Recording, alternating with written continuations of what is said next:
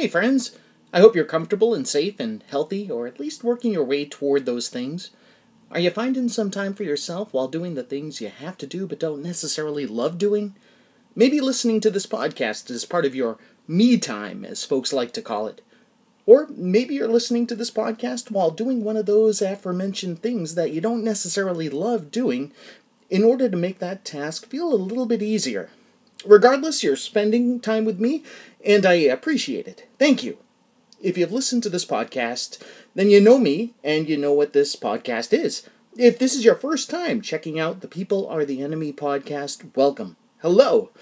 My name is Andy Mascola. I'm the host of the show. I post at least one new episode of this fine program every week. Sometimes on the show I'll talk to a creative person whose work I'm interested in. Sometimes I'll do a funny bit. Sometimes I'll read you a story, and sometimes I'll just monologue. I've been hosting this podcast faithfully ever since January 1st, 2018. I love doing it. I have no intention of ever stopping. There's no Patreon set up for People Are the Enemy, and there are no ads.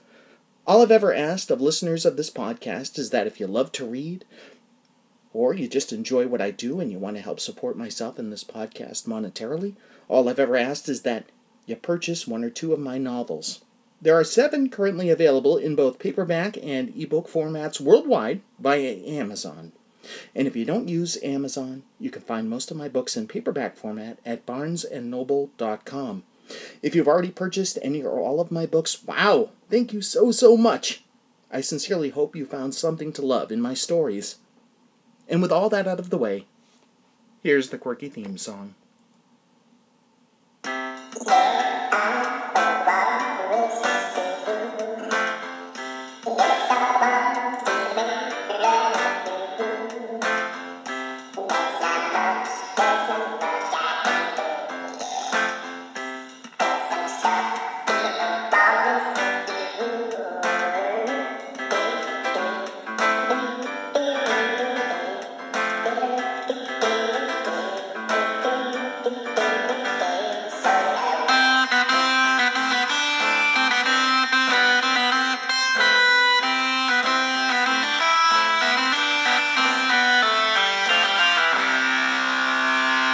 Hello, People Are the Enemy listeners. This is episode 131 of the People Are the Enemy podcast. Thank you so much for listening. I appreciate it.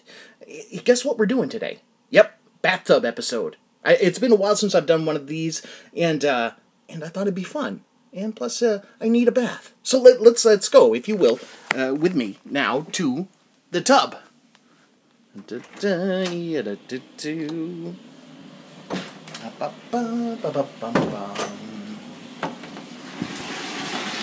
All right.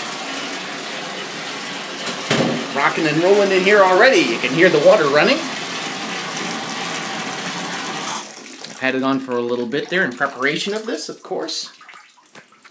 And I will now disrobe. Now, I want you to know there's no creepy intent as far as this is concerned. If you think I'm getting some kind of turn on from this, or it's some kind of kink for me to undress and bathe myself while recording a podcast, you've got the wrong idea. It's intimate, for sure, but I think that's part of the charm.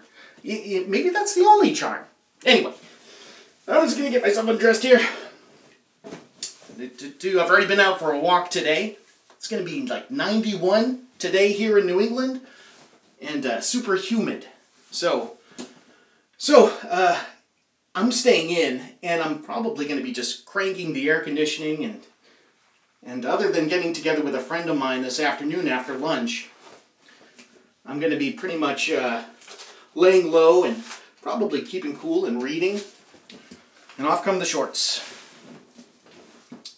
And of course, yes, the undergarments, and I will now enter the bath. Oh, that's lovely. You know, in the past, I've made the mistake of making the bath water way too hot, thinking like, it's standing water, it's gonna get cool real quick.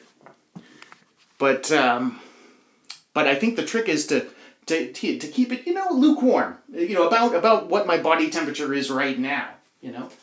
So I've got a list here of things to talk about, just to keep the show moving along, because obviously I don't want to bore you. I think I found that, especially when I do a monologue show, is that one of the things I like to do is keep the topics moving along, if only because it keeps it interesting for me and for you, the listener. And I know it's like a fan of podcasts, and the guy who listens to shows regularly, and people who monologue, or are especially good at it. They kind of keep it moving. Let me do this real quick here, listeners. I'm going to take my glasses off. I'm going to dunk my head under the water here, just so I can, just get myself clean. Just be a moment. Forgive me, I'm going to be gone for just a second. I promise I'll be right back. I'm just going under the water. Here we go.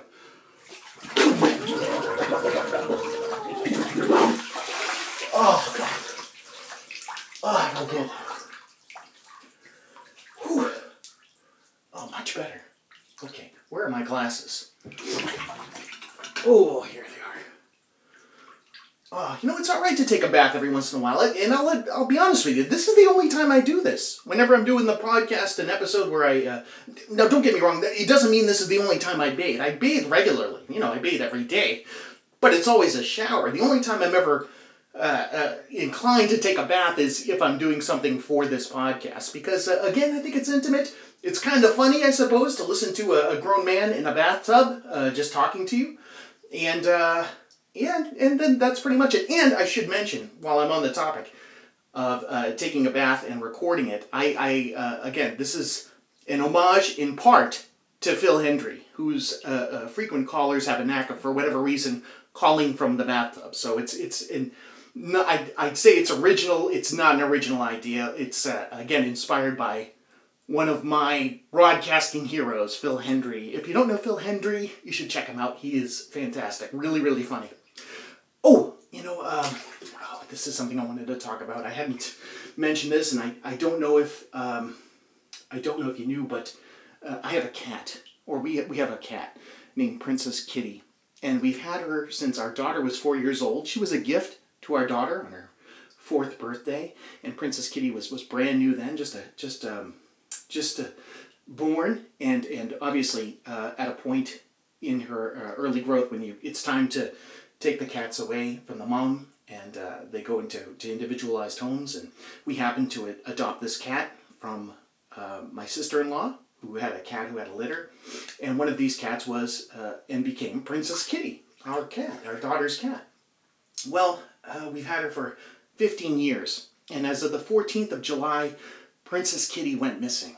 Yeah, it's sad, and it was strange, if only because you have a pet, and especially like with a cat where it's indoors and outdoors, and the cats are traditionally and notoriously independent creatures, and Princess Kitty was an absolutely independent individual where we were there just to basically open the door for her and let her out, as she was an indoor-outdoor cat, and she came and went as she saw fit, and we never other than putting like that stuff on the back of her neck in order to keep fleas and ticks away, we didn't keep a collar on her at all. It just she basically her domain was our neighborhood, and sometimes you'd see her walking down the street, but mostly she stayed around our house and in our backyard. And she when she wanted to come in, she came to the front door. She'd like to go out at night, but anyway, on the 14th of this month, my daughter said, I'm worried. I haven't seen Princess Kitty around. And it was at that point I started thinking, my gosh, yeah, I haven't seen Princess Kitty around either. My goodness. So we both combed the whole house to make sure that she wasn't trapped somewhere, like in the basement or something, or in a closet. And she had just disappeared. And my daughter was obviously concerned. My daughter was closer to this cat than my wife and I, in part obviously because the cat was a gift to her, but she wanted to do whatever we could to try to find Princess Kitty and get her back home. So we immediately started posting things on social media, on Facebook, and the Nextdoor app. I'm not sure if you're familiar with that, but that's a way for your folks in your neighborhood to kind of keep in touch and communicate about things going on in your neighborhood. And there were a couple other independent, like pet finding websites that we posted information to and photographs of our cat. And people were wonderful. And by the way, if you follow me on Twitter, a lot of folks saw my post on Twitter about our missing cat, and they responded with empathy, and also helped kind of promote the post by retweeting my tweet about Princess Kitty. And if you did, I appreciate it. Thank you so much for doing that. That was super considerate and thoughtful, and I appreciate all the empathy and the thoughts. It's now been over a week since the cat's gone missing, and we're at a point now where we're kind of thinking, well, cats do get older, and there's a tendency for cats to sometimes, especially when they're older and they know they're near the end, they kind of walk off into the woods and just expire, or walk off wherever they walk off to, I don't know, and expire, and we're kind of leaning toward the fact that maybe that's what happened to our cat, Princess Kitty. But we're going to give it another week here. I heard that in some cases, one person I think responded and said, my cat was gone for 3 weeks before she reappeared. So I figure that's a good amount of time to give an animal before you start taking down the signs and you let people know that thank you so much for all the help, but at this point we're gonna just assume that Princess Kitty is gone for good. But so that's going on right now, and it's sad, of course, because we've had the cat for so long, and our daughter cared so much for that cat. And I just, I always reminded our daughter while the cat was with us was that, this cat has a great life. She comes and goes as she pleases. We've never declawed her. She doesn't have to wear a collar. She has a run of the house, except for the master bedroom and the spare bedroom where I work. And we let her in and out, and we feed her regularly, and we take good care of her, And I just I always wanted to just remind her or make it sure that she knew that while the cat was again with us, that she was having a great life. So, not that it makes it any easier, obviously, losing an animal, but a family pet, you become attached, And it's weird. Life without her is weird. I was so accustomed to waking up in the morning and seeing the cat right there at the front door, through the little side window on the door, and letting her in, and giving her fresh food and fresh water, and taking care of her litter and everything else. And that's not happening anymore is strange, and it's a hard adaptation. Anyway, so we're looking at other options as far as possible pets down the road, and we're gonna explore if again Princess Kitty does not return, which it seems at this point that she may not. We may look into dog adoption. I've never owned a dog. It should be an adventure. Anyway, I said I was going to keep this podcast moving. I didn't mean to dwell on that for so long, listeners. Thank you for listening.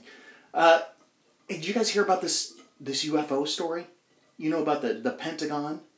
This is the New York Times reported. This isn't, you hear a lot of UFO stories and you say, oh, whatever, we've been hearing that for the last 40 years, et cetera, et cetera. And of course you have. Probably before that, I'm sure, what was the whole Area 51 thing went down? What, in the 50s, I think? I don't know. Obviously, UFOs have been, purported to be around forever. But this was interesting. So the New York Times reported that the Pentagon may have physical evidence of an off-world vehicle, or I guess off-world vehicles, not made on this Earth. Can you imagine? I lost my mind when I read that. I was like, oh my God. The U.S. government is admitting that they have evidence of a UFO, and they're going to, show us, release it, give us pictures? I can't believe it, It's in some ways, I think if I was a teenage guy, I'd probably be excited.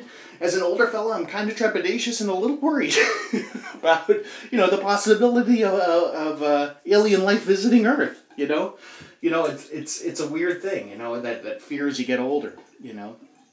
But I suppose I'm a victim of that.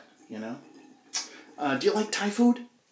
We went to this Thai restaurant. I've had some Thai food. There's things that I enjoy. as far as food from Thailand goes. I've had red curry before. I think in Boston a couple times I had like a red curry sandwich. Oh, it's dynamite. This time we went to this new Thai restaurant, or well, new to us at least, about 20, 25 minutes away from the house. And my wife had the day off, and my daughter and I were available, so the three of us went there, and I had green curry. Oh my gosh, so good, so good. And this is the kind of thing you can order this green curry, and I'm the kind of person, if I'm at a restaurant that I've never been at before, I'll tend to usually ask the staff or the wait person there, like, what do you like? What do you think's good? Do you think I'd like that? And then I'll tell them what I enjoy.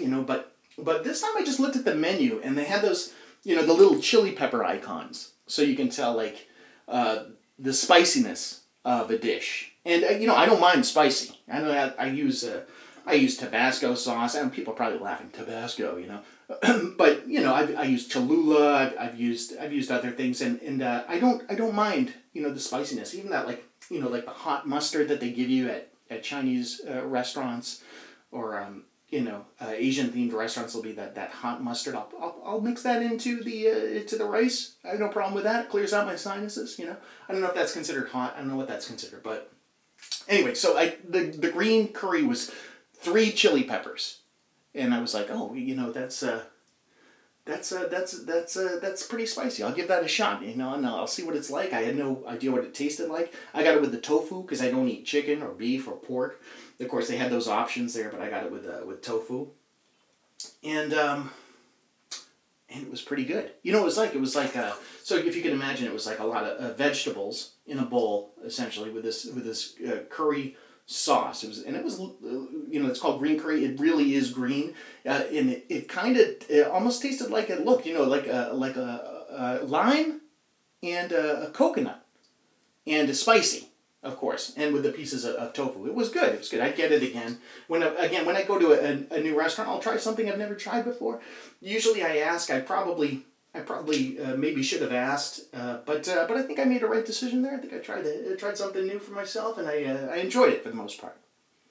Last week I talked a bit about, in the opening monologue, about the Beastie Boys book, and how I just finished the Beastie Boys book. I returned it soon after that last week's episode and to the library, but just before I returned it, I thought to myself, my goodness, there's so many great recommendations in this book. Through the whole thing, it's the 2 surviving members of the Beastie Boys do the bulk of the writing, Adam Horovitz and Michael Diamond, a.k.a. Ad Rock, and Mike D. Thank you very much.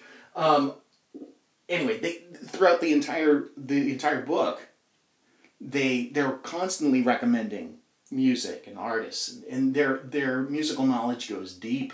These guys are real fans. And I thought, and while I was reading it, I'd explore some of these artists. I'd look something up on Spotify and listen to a channel based on an artist that they perhaps recommended, maybe like an old school hip hop act I'd never checked out before, or a punk band from the early 80s in New York City that I'd never heard. But one thing I wanted to do before I returned the book, I said, I should really find like an artist that they've mentioned a lot, that I have no real familiarity with as far as their discography, and try to dive in and really get into it, to try to find something new and walk away from this book with a little piece of something that inspired the Beastie Boys, and what I ended up doing, as I've done a lot with nonfiction, is you go through the index, and it shows you all the page numbers, the references, basically all the numbered pages for every reference for a certain person, or a product, or whatever it is. Obviously, you know what an index is. I don't have to tell you. Anyway, so I thought, like, if I find an artist in here with an inordinate amount of page references, then I'll give that person a try, or that band a try. And what I ended up with was Fela Kuti. Do you know Fela Kuti? I don't know if it's Fela or Fela. I've heard it pronounced both ways.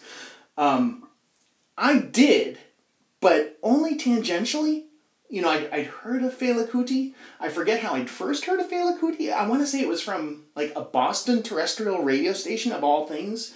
And I remember a long time ago when I first heard of Fela Kuti, it might have been even around the time that he passed, because it was late 90s that he lived until.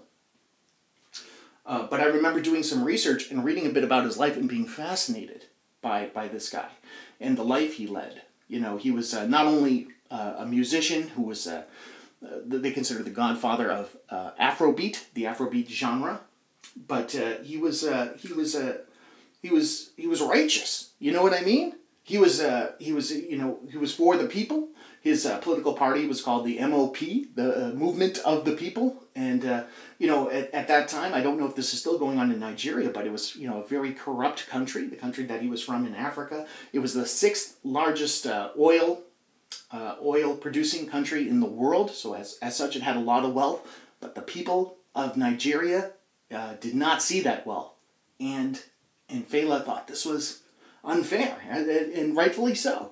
And he spoke out about this, and he had a huge following, and he was very popular in Lagos, Nigeria, where he was headquartered. He basically had set himself up with a compound of sorts there, where he was at one point married to 27 women. Can you believe that? My gosh, right?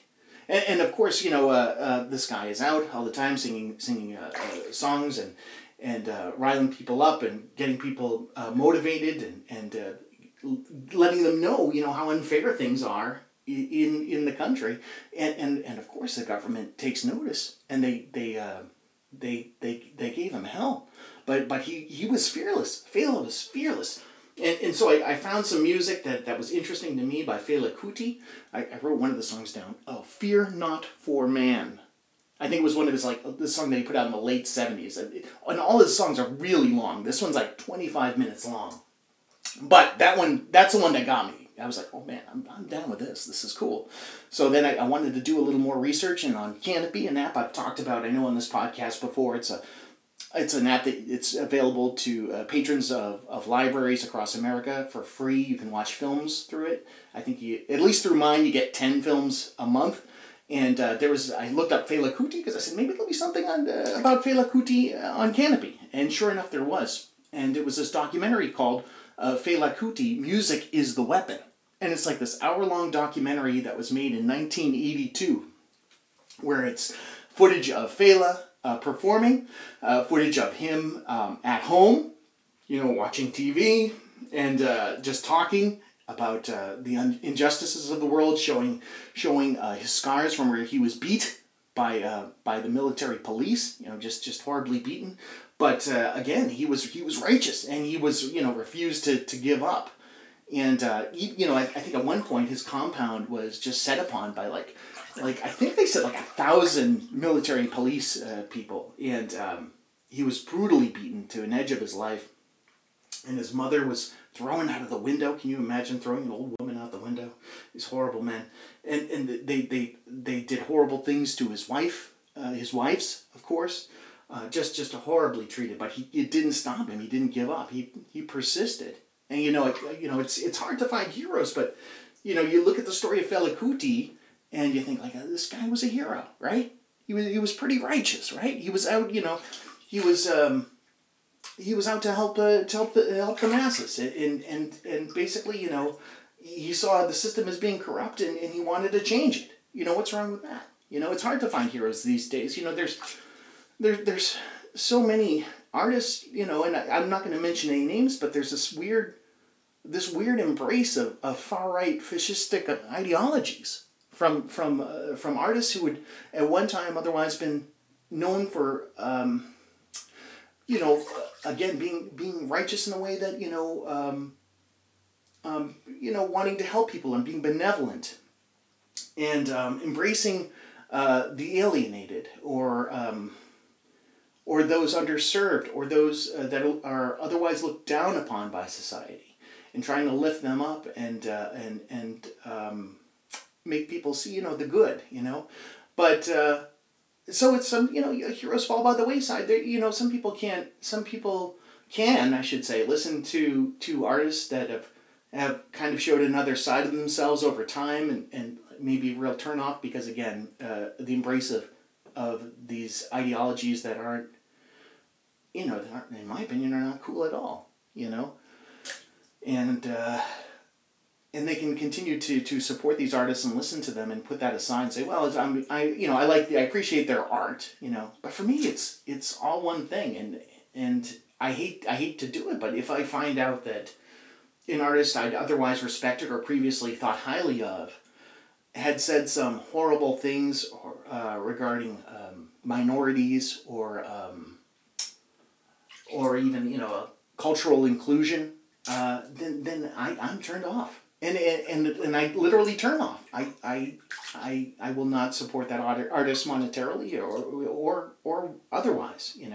I will walk away. You know what I just realized? I don't have my script in here for the end of the show, but we're coming up on it. And I did play the theme song, so I want to obviously give credit where credit is due to our friend there who created the theme song. So let me get out of this tub. And I'm going to drain it. Maybe you can hear that. And I'm going to dry myself off. And then we'll go back in the studio and we'll finish up.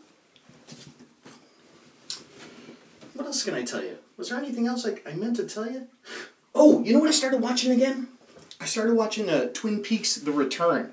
That's that one that came out a few years back on Showtime, where basically it's 25 years and they pick up the story, and yeah, I know a lot of people kind of frowned on it, or and I think even initially I watched a handful of the first episodes that came out, and then I was like, I'm not really into this, and I moved on. But I'll tell you what, I found myself drawn to it. I'm gonna turn on the fan in here so it's humid.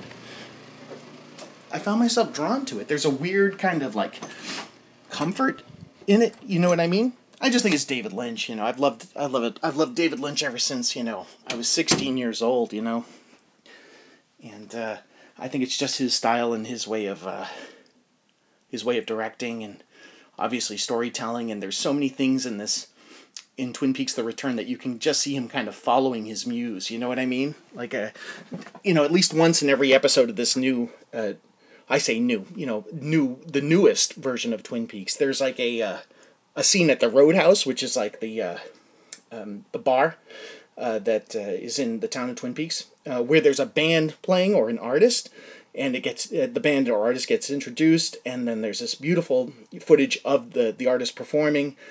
Sometimes there's dialogue of people in the audience, but there's always a scene of the audience kind of swaying to the music, and you get the feeling that I know David Lynch directed one concert film. I think he did for his secretary, who also had a couple albums, Julie Cruz. She's dynamite. If you ever find a Julie Cruz album, check it out. She's got a beautiful voice. But yeah, she initially started as David Lynch's receptionist, believe it or not. Anyway, but I know he directed a film. I've never seen it, a concert film for Julie Cruz. So obviously he has an interest in that. And the man's put out albums, collaborative albums, and then albums on his own of music. And the soundtracks to all his projects are always wonderful and kind of forward thinking and always kind of eye opening. And sometimes bizarre, which is also nice, but yeah, you get the feeling while watching this and seeing this footage at the end of each episode of this artist performing, whether it's Au Revoir Simone, who's this great synthesizer act, or Nine Inch Nails, obviously, who folks know really well, but you get the feeling that Lynch really loved this and wanted to have this kind of included in these episodes, if only to be able to introduce these artists to folks who may not know them otherwise, or just as an appreciative act, to say, hey, look how great this is, But regardless, I'm enjoying it, even the third go round of it. And sometimes I'll have it on with just subtitles, and I'll look up every now and then and see it from the couch, and and I'll be like, oh yeah, that's a great scene. This is really fun. Yeah, good stuff. Anyways, I hope you guys are doing okay. I hope you have a great week. Thank you so much for taking time with me I appreciate you spending some time. This has been episode 131 of the People Are the Enemy podcast. Our theme song is Walrus Love by Nokia Ocean. You can find that song and more at pizzapuppies.bandcamp.com. My name is Andy Mascola. You can purchase my novels via Amazon and other online book retailers in both paperback and ebook formats for as little as $1.99. Thank you for listening. Thank you for subscribing. We love you. Peace.